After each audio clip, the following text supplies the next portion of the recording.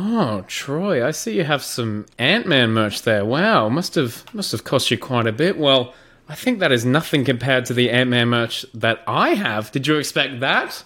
Huh? What Ant-Man merch is it? I don't see it. You're very... Alright, you ready for this? This better be In good. my palm, I hold the entire quantum realm. See that?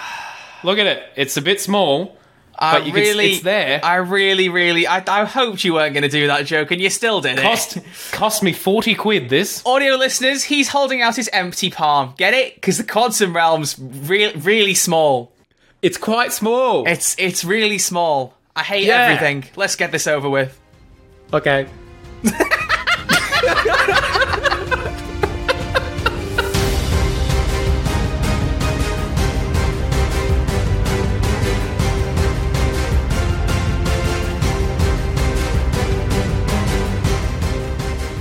Hello and welcome back to Who Shrunk, an Ant-Man and the Wasp Quantumania podcast, a show where two YouTubers get together and talk about the smallest superhero in all of time and space, Ant-Man.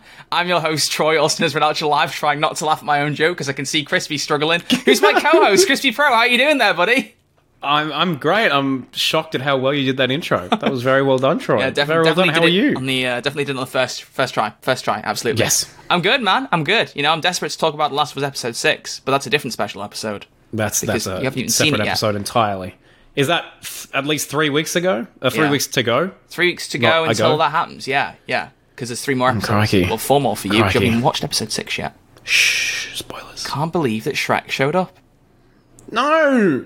Don't say that! Well, you spoiled that for me last time, so there we go. But yeah, so I thought we'd do a little special episode, because we haven't done one since... I don't actually know. When did the Wakanda one come out? November. Wakanda in November. 3 months ago, mate. 3 months ago. Thank goodness Marvel are spacing these things out. Oh, yeah. Yeah. Talk about the Marvels. Anyway, stop it. Why'd you have to rub that in immediately? You know that's a sensitive subject. I know. Going off topic immediately, how many times has the Marvels actually been delayed? I need to know. I think it's been like 4 times now. It's going to break my heart. How many times do you think? Look, give them more time. Finish the visuals, get rid of the scenes that don't matter, include the scenes that do. It could be a good thing, Troy.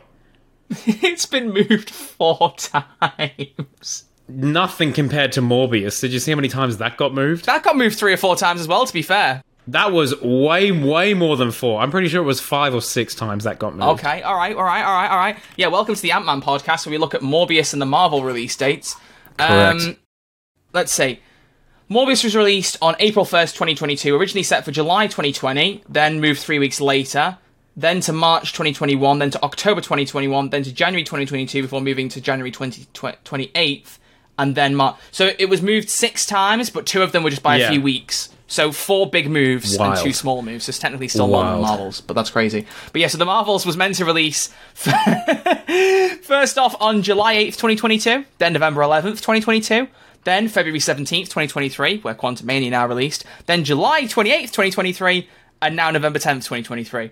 So, it's clearly just sexism, because it's the first all-female team-up superhero film, and they keep moving it, and I don't appreciate it. No, seriously. And they are trying to space things out. It's an interesting conversation for a bit later on, I think, maybe. But right now, yeah, for sure, we should focus on this film for the pops that I have behind me. Because I can't focus on the help little myself. guy, huh? Focus on the lookout for the little guy. Which, by the way, did you actually know that book is a real book? No, it's not. That's it? That's the first thing we're going to talk about, yes, because I feel like some people also haven't seen this. So this is going to be a full spoilers episode for Ant-Man and the Wasp Quantumania. Yeah. We will go into spoilers in a minute, so you want to hear our general thoughts, we'll give them first, so you can hear those and then move on if you want to. But I will just say, it's not a huge spoiler. At the start of the film, Ant-Man's promoting this book he's written, or Scott Lang's written, called Look Out for the Little Guy. And they did a video about 2 or 3 months ago on Marvel's YouTube channel, 2 or 3 weeks, saying that they've actually made the book into a real thing, as if it was written by Scott Lang, and you can pre-order it on Amazon. And I have.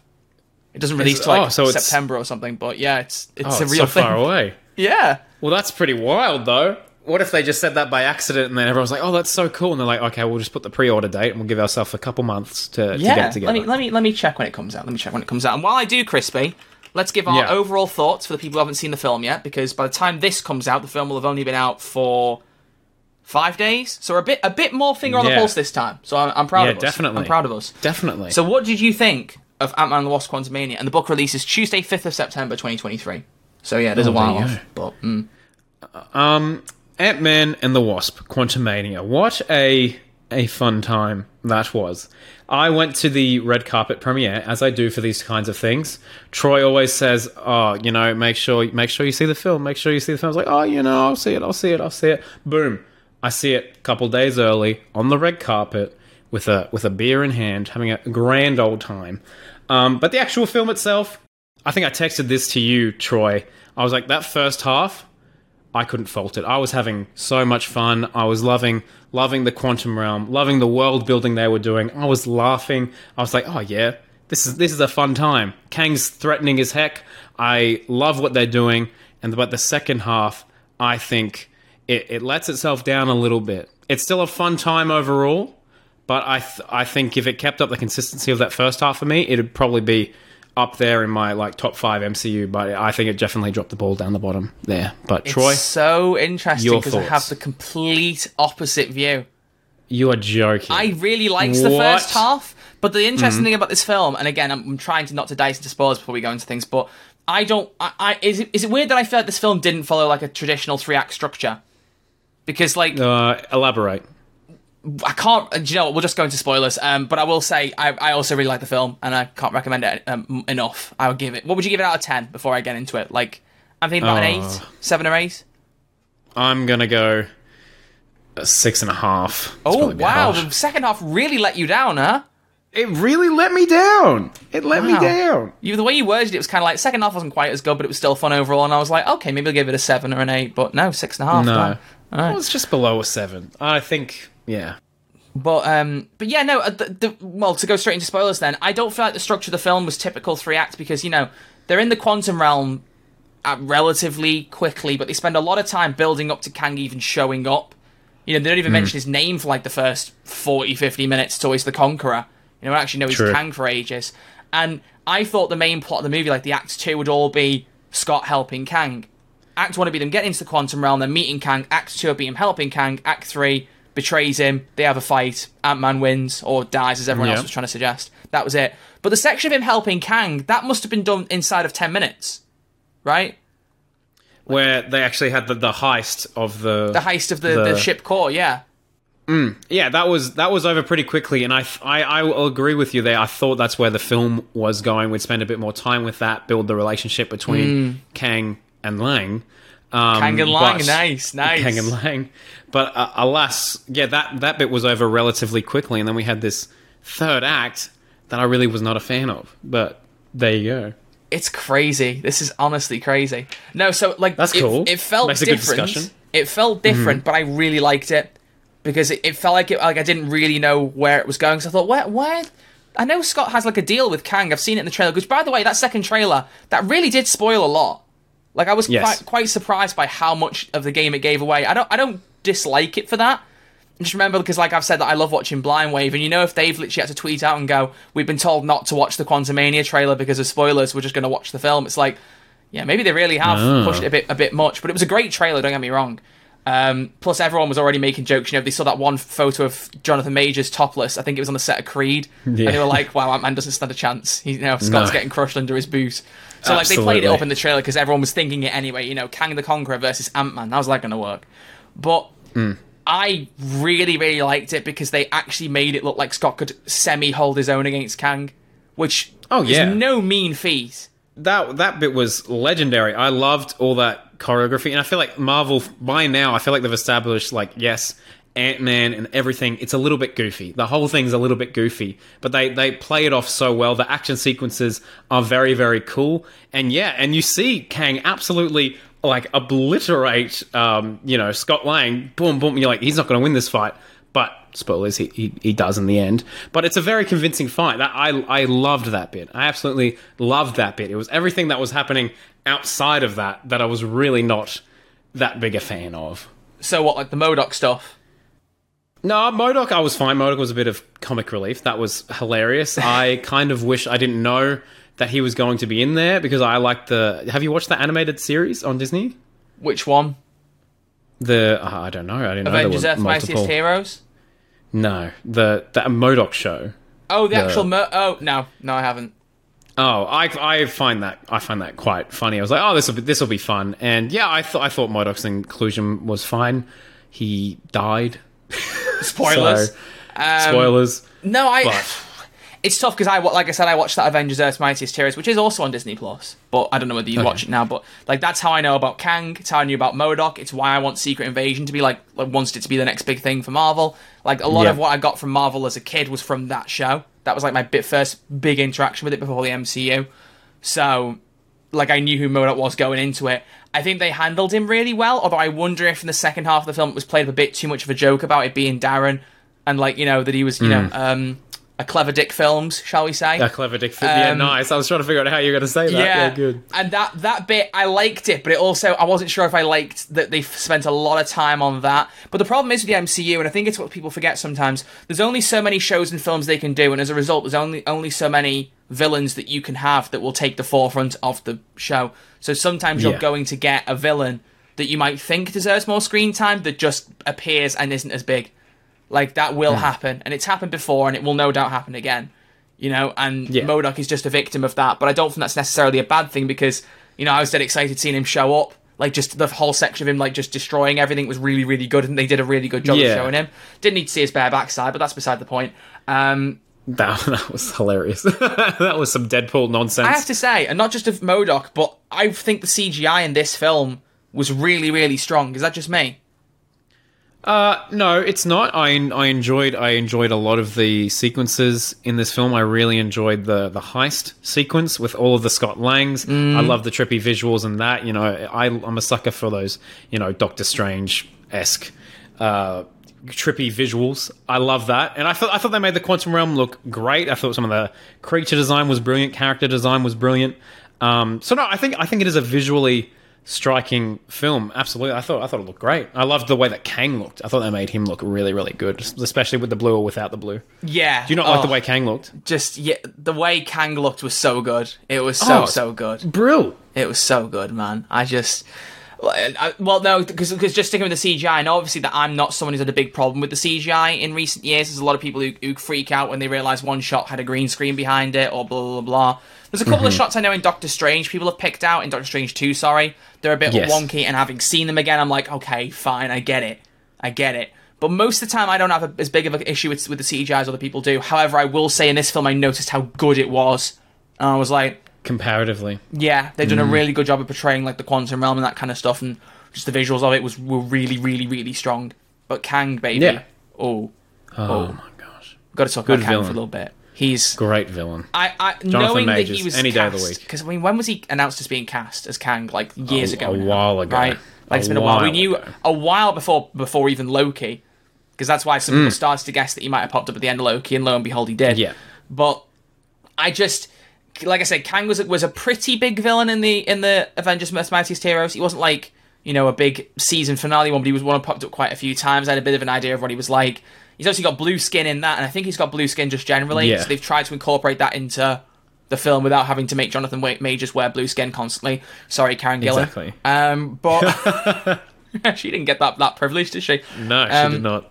But I love the way they did his little helmet, and then therefore like the visor of it is blue to try and make it a bit of a callback to him. But the costume is amazing. Clever. But Jonathan Majors' performance, like the chills of him being like, "You're an Avenger. Have I killed you before?"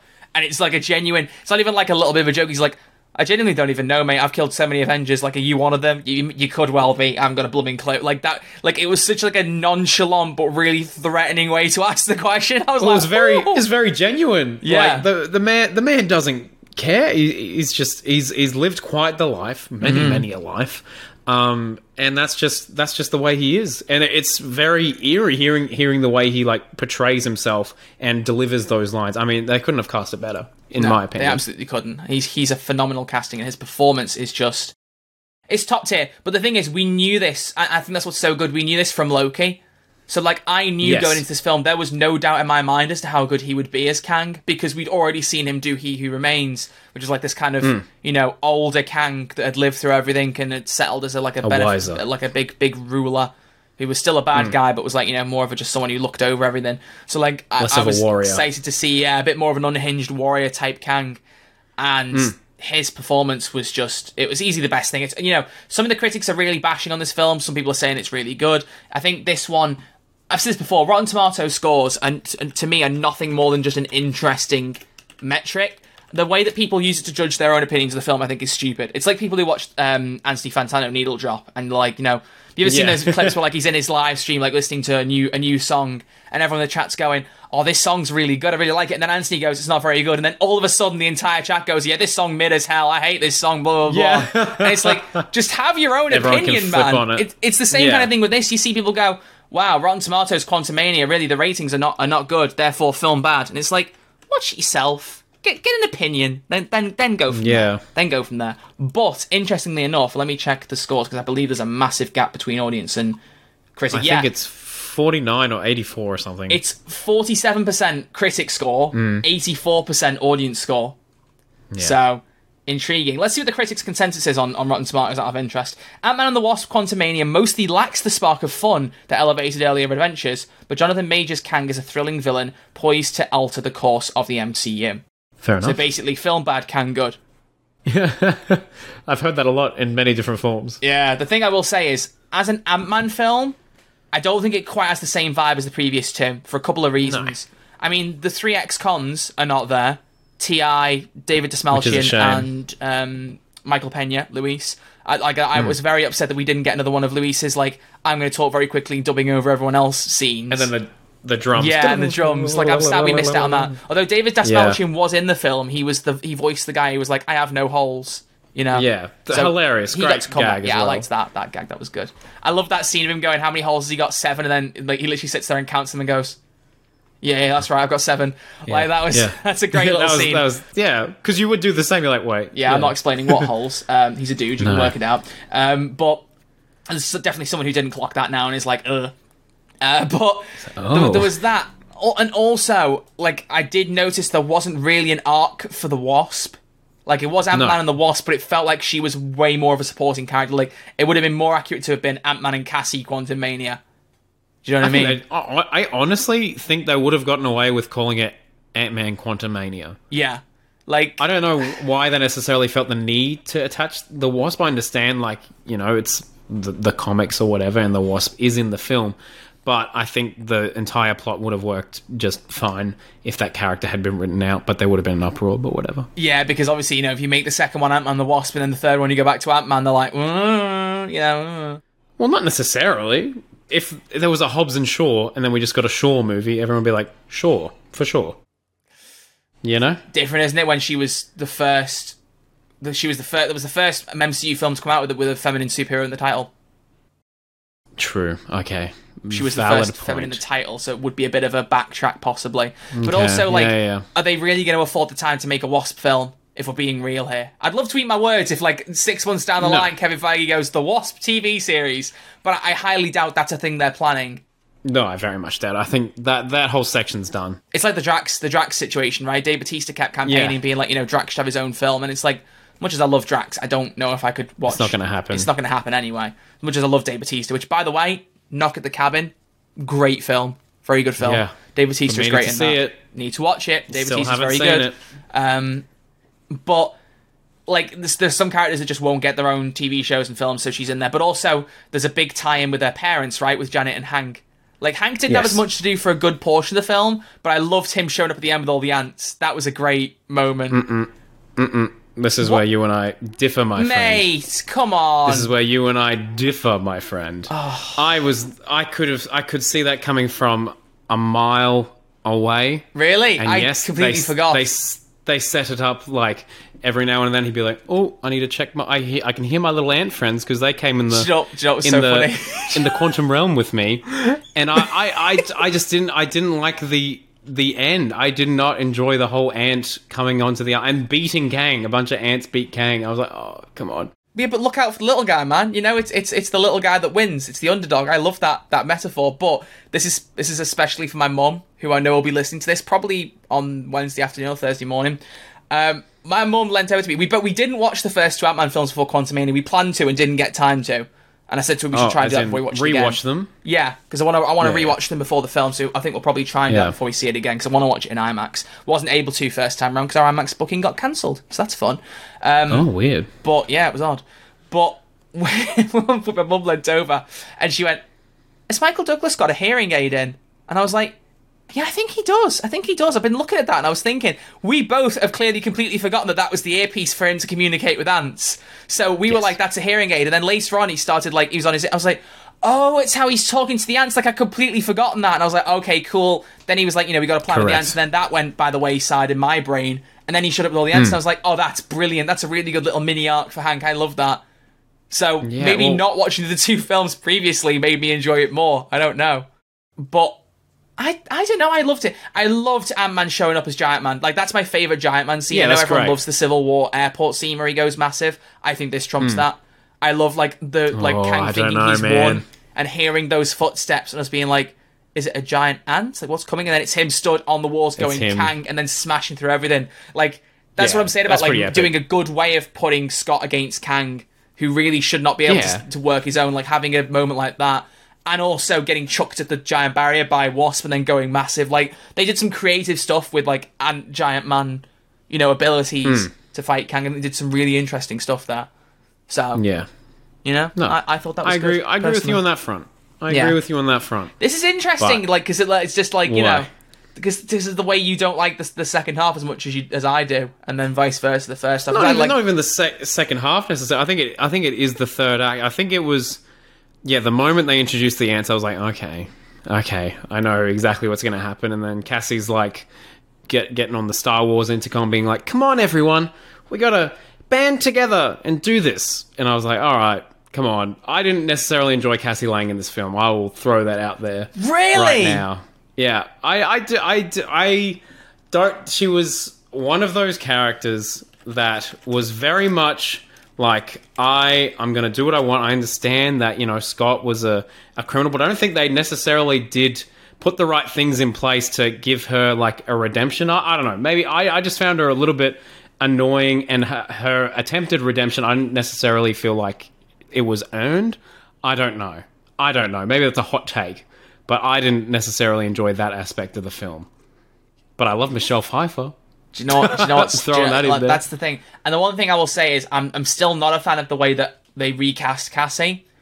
Not necessarily that they replaced her, because sometimes these things happen.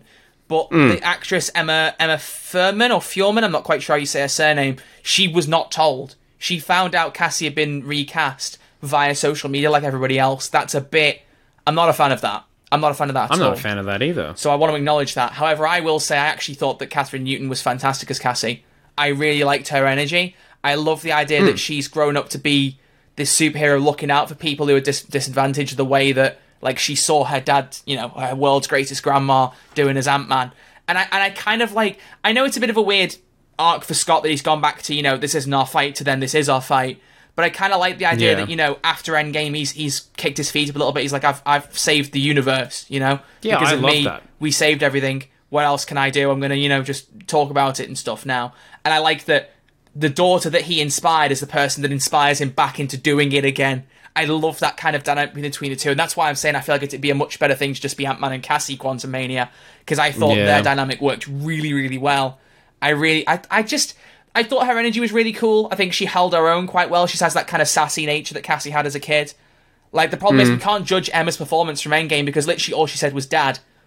Like, I can't judge how she'd have portrayed any other scene. I have no idea, But I thought Catherine Newton played her fantastically. Really, really enjoyed her. And I think their dynamic as a father and daughter was really believable. And I love the energy. I think the speech over the intercom was very Star Wars-esque. But to be fair, I think my mum said it to me during the cinema. I saw someone else saying it on Twitter. Like, the movie did have a bit of a Star Wars vibe from, like, the alien bar, all different creatures that's stuff. Like, that wasn't my problem with the connection to Star Wars. My problem was just the cliched nature of it. But you saying that right now has made me realize what my problem was. With the whole thing. Because I very much sympathized with Scott at the start just wanting to kick his feet up. and not do it. I think I'm just a lazy person. It's what I want to do when we finish, a year of the podcast, to kick my feet up for a month. Exactly. So, when I had this, Cassie yapping away, being like, no, you still got to do your stuff. I'm like, for God, he's saved the universe. Let him just chill for it. It's your fault we're in the quantum realm right now. Yeah. I think I saw a bit of myself in Scott, and I just wanted to relax and read books to people. I think that's my problem. And I like that Cassie brought him back in. Because like I said, some people have been saying, it's a repetitive arc for Scott. He's more of a selfish person, then he becomes a hero. But while it does seem a bit of a callback to the first film, his arc in that, I do think it is a more unique thing. It's not like he's being a selfish person in that state. He's more like, he's a bit like Captain America. He's like, I've earned a bit of time off. I want a bit of time off. And, absolutely. He still wants to help people, but in his own way. And he's more interested in looking after Cassie and making sure she uses the powers well. He's like, don't use the suit when I'm not around, and she is. And I like the idea that they've been working behind his back, hit her, Hank and that was fun. And that moment where he's all in the first half, loved it. Loved it. But it was Hank, the Wasp, and Cassie at the start, right? Those were the three tinkering away, was it? Yeah. Yeah. I feel like Hank and... What's the Wasp's real... Well, Hope. Hope. I feel like Hank and Hope, very underutilized in this film. Those two individuals, absolutely, as we were saying before. Hank had more to do than Hope, which is a little bit weird. Considering, Wasp was in learning the title, to fly the ship and the ant section, whereas Hope had... She had a cool moment in the bar fighting everybody that I really liked. That was a cool Wasp moment. And then also her sweeping in to save Scott in the heist section. Nice. But that was really beyond nice. that, there wasn't really much else of note for the Wasp, which was a real shame, because I really liked her in this. I thought she was really good, but we didn't see much of her, and that kind of disappoints me. I think what would have fixed the film for me, if it was just James Corden, Michelle Pfeiffer's character, Scott Lang, and Cassie going into the quantum realm. I honestly think that is what should have happened. Did you hear what I said? What did you say? I knew you didn't. The one thing that could have fixed this film, and I went, was James Corden. Was James Corden. I mean, that's 100% Rotten Tomatoes confirmed. Exactly. If that's the case. If that is the case. But I would have preferred to have more scenes with Cassie instead of Hank and Hope. Get rid of those two characters and save them until the end, when we're all having a beautiful family barbecue with all the heist friends attending as well. That's my pitch, Marvel. Give me money. Ooh. You'd have a lot of people angry with you about Wasp not being there, though. You'd have a lot of people. Crispy goes to war with Twitter by saying remove the Wasp. Crazy. Yeah. Can't believe you just said that. You're going to get cancelled for that now. Sorry about it. Crispy Pro, more like Cancel Pro.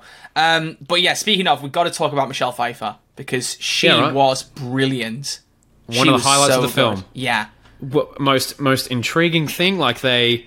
in Ant-Man and the Wasp, they set her up. She's been in the quantum realm for however long. I love seeing what she's been up to. What would life been like? She was there for, 30 years, did we say? Yeah, well, that's the thing. Was she there? This is what confuses me, because I know obviously time works differently in the quantum realm. Yeah. So it's 5 hours for Scott was 5 years in the real world, whereas for Janet, was she in the quantum realm for as long as she was gone? Is that what they're trying to say? I don't know. I haven't got a blooming clue. But she was in there for a long ass time. All right, she's in there for a long bloody time, mate, as you would say. So, I like seeing a bit more of that. I think, if you'd have asked me to pick one character that I wouldn't have expected to have as good of a rapport with Kang, it would have been Janet Van Dyne. But those two together, Michelle Pfeiffer and Jonathan Majors, there was some real good stuff between those two. I loved that. I think those are some of my favourite scenes and the most invested in the film I was. Because, you see her help this guy, and then she realised, oh no, I'm the problem, it's me. Oh. No, I'm kidding. But I honestly think that dynamic worked so well, and you saw her in a conflict, and then, she got the opportunity to leave the quantum realm, but she had this guilt behind her. That's a film. That was the interesting part of the film for me. I don't care about giant ants. That is cinema. But yeah, I love that. Absolutely love that. And the performance was great. Absolutely. Yeah, her performance was phenomenal. I do obviously buy into the thing that's a bit dapper. It's why didn't you tell us about this sooner? And it's of course she wants a bit of a break from it, but if there is something down there, maybe she should have said something. Maybe. And there is a bit of a question about that. Maybe that's just where I related to her more. I would have been like, nah, stuff ya. See ya. Yeah, no, because she probably presumed in her head that because she got rid of the core that he would never come back out. You know, and that's why she didn't say someone else's else's problem. It's fair, yeah. But that's another thing. I love that the idea is that the only person who could have helped Kang there also was Scott. You know, using the pin particle tech to bring the ship core back. I love that idea as well. I think that's really cool. That's great as well, and all happens within the first half. Well, I would have said the heist bit was after the first half, I would have thought. No, we'll wait till it's on Disney Plus and we can align it and see exactly where the penny dropped. The film's dropped. only 2 hours, bro. It wasn't like Wakanda Forever where an hour and a half in I was looking at my watch going, where's this going? I told you that. When Shuri was in that underwater scene with Namor going around the town, I literally looked at my watch and I was like, been going for a while and I'm not entirely sure where this is going anymore. Because I stand by it, and it's, as always, the Twitter brigade have gone nuts and gone, oh, this film was really good, now they're all bashing on it. But from the start, I thought it was a good movie, but I didn't think it was nearly as good as the first Black Panther. I loved the last section. Ironically, kind of like this, I loved the last section, but the first section I was like, But as an overall movie experience, I enjoyed Quantumania more than Wakanda Forever, which I know is going to annoy a lot of people. That's going to annoy not the case so many people. But I just felt the first Wakanda Forever's first half took a while to get going. It took a while. I think the comedy was quite good in that. I love M'Baku, you bald-headed demon. I love that line. Yeah. No, that's good. I need to rewatch Quantumania and Wakanda Forever, in fairness. But just like coming out of the film, I have more overall to say about how good Quantumania was as opposed to Wakanda Forever. Because I came out with Wakanda Forever crying. I love that final scene with Chadwick's son, supposedly, you know, with Prince T'Challa and all that. Like, they hit the emotional aspects well. I just don't know how well I bought into everything else and the build-up to it. I don't know. I loved as soon as Shuri became Black Panther, I was hooked. I was loving it. Yeah. But I think it just took a while to get to that point, which I know is the point of the movie, but just... Which, by the way, did you hear about the original script for Wakanda Forever before Chadwick had passed away? No. I don't remember all of it, but the idea was that he would come back after 5 years, Nakia hadn't been dusted, and she would have moved on, had a kid with somebody else. And then Chadwick would have had to then, T'Challa would have then had to try and, step into, being, a stepfather kind of role with that kid and, working back with Nakia. And I was like, it's interesting, but I'm not even sure how much I would have vibed with that idea. It's a strange one. It's a strange one. It's weird how things work out. But, I mean, I'd take anything if it had brought Chadwick back, let me tell you. Yeah, true. So, jeez Louise. Absolutely. Anyway, so that was our review of Wakanda Forever. Thank you, everyone, for listening. Because that's one thing we were talking about. We want to do a Phase 4 overall ranking. Yes, and we're going to do some way. We were thinking about possibly doing it live, a crispy suggestion. So that could be a fun thing. That could be fun. Yeah, that could be a good shout. Because I really want to rank it. And I will just straight up say be inspired by the Phase 0 podcast, where we do the list of our worst to best Phase 4 things and go up the list like that. I know what if it'd be at the bottom. Spoilers.